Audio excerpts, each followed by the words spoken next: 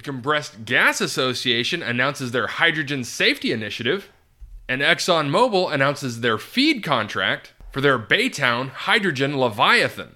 All of this on today's Hydrogen Podcast. So the big questions in the energy industry today are, how is hydrogen the primary driving force behind the evolution of energy? Where is capital being deployed for hydrogen projects globally? And where are the best investment opportunities for early adopters who recognize the importance of hydrogen? I will address the critical issues and give you the information you need to deploy capital. Those are the questions that will unlock the potential of hydrogen, and this podcast will give you the answers. My name is Paul Rodden, and welcome to the Hydrogen Podcast. In a very important press release on January 26th, the Compressed Gas Association announced the launch of its Safe Hydrogen project.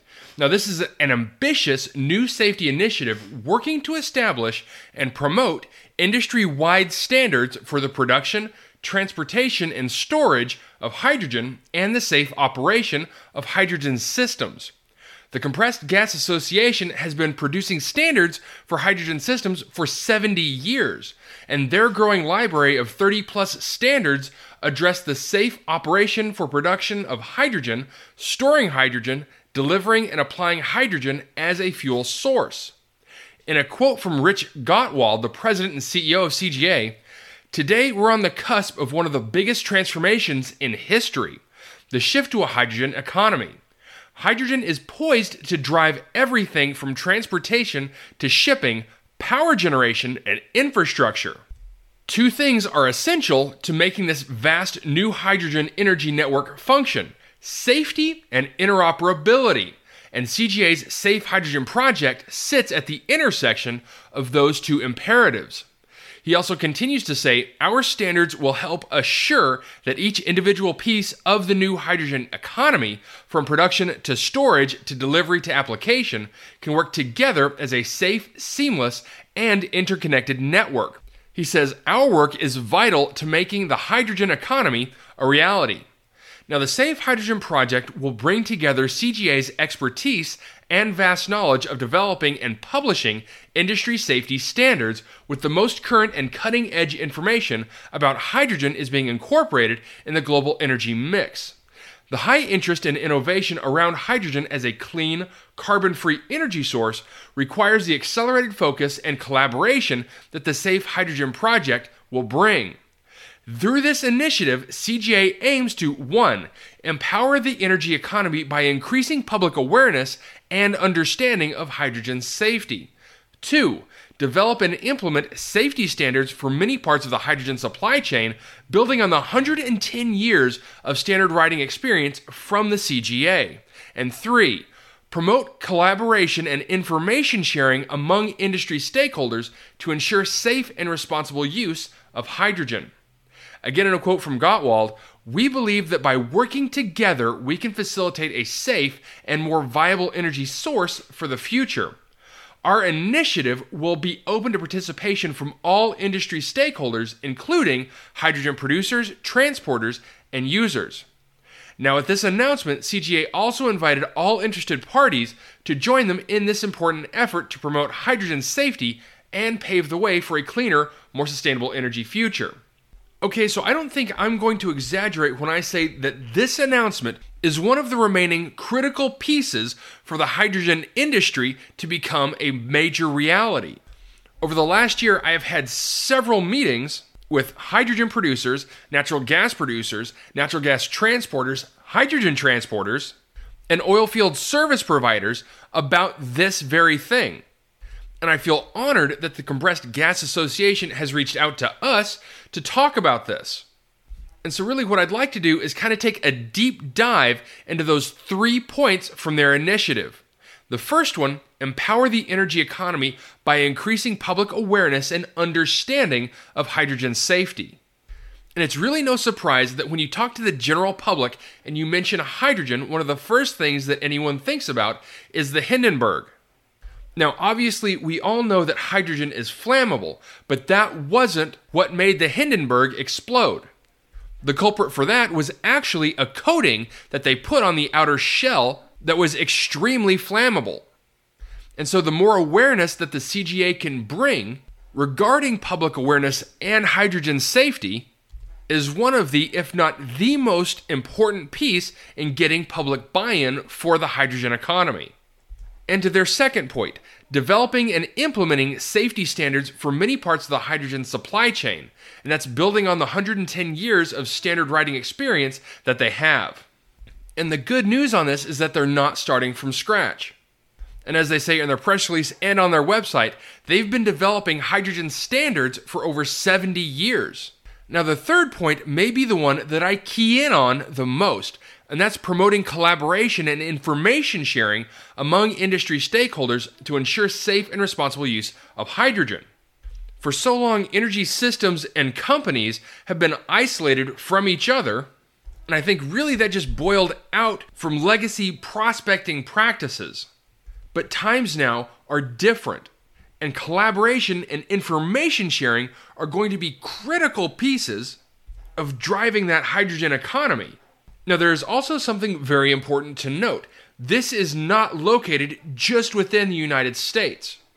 The CGA has also partnered with groups around the globe to share and harmonize, as they say, hydrogen standards.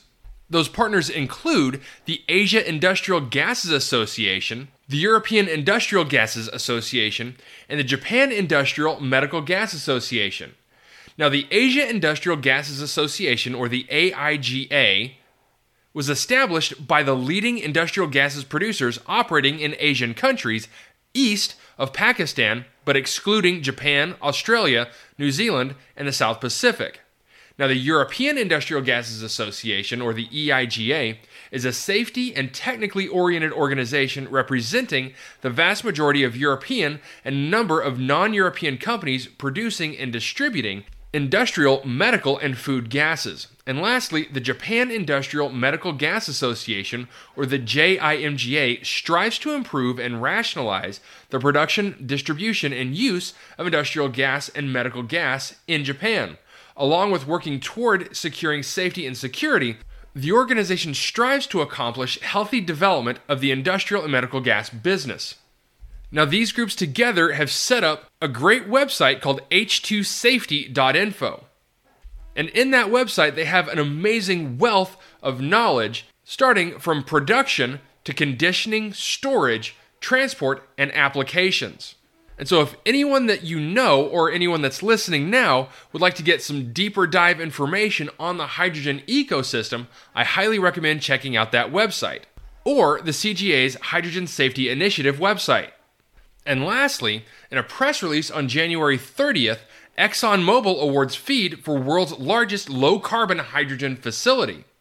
Exxon Mobil's Baytown low-carbon hydrogen, ammonia, and carbon capture facility is expected to produce 1 billion cubic feet of low-carbon hydrogen per day, making it the largest low-carbon hydrogen project in the world at planned startup in 2027 or 2028. More than 98% of the associated CO2 produced by the facility, or around 7 million metric tons per year, is expected to be captured and permanently stored.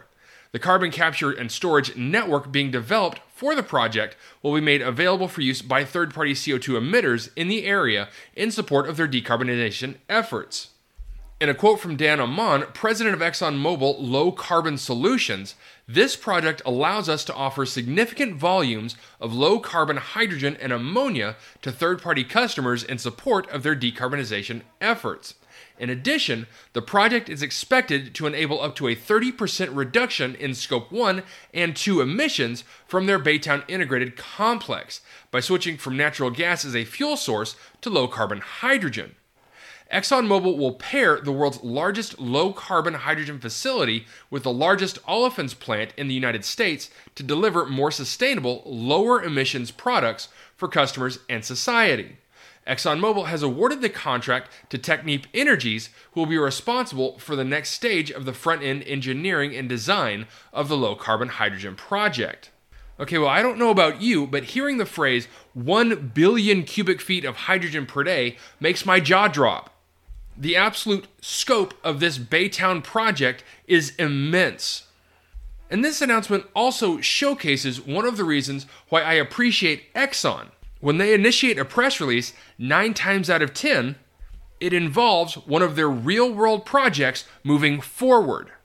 And so the fact that this project is moving into the feed stage very much highlights Exxon's sincerity to make this place a reality.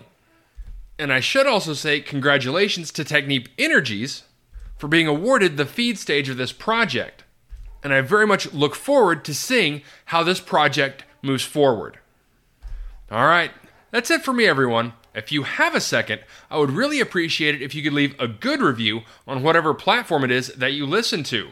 Apple Podcast, Spotify, Google, YouTube, whatever it is. That would be a tremendous help to the show. And as always, if you ever have any feedback, you're welcome to email me directly at info@thehydrogenpodcast.com. And as always, take care, stay safe, I'll talk to you later. Hey, this is Paul. I hope you liked this podcast. If you did and want to hear more, I'd appreciate it if you would either subscribe to this channel on YouTube or connect with your favorite platform through my website at www.thehydrogenpodcast.com. Thanks for listening. I very much appreciate it. Have a great day.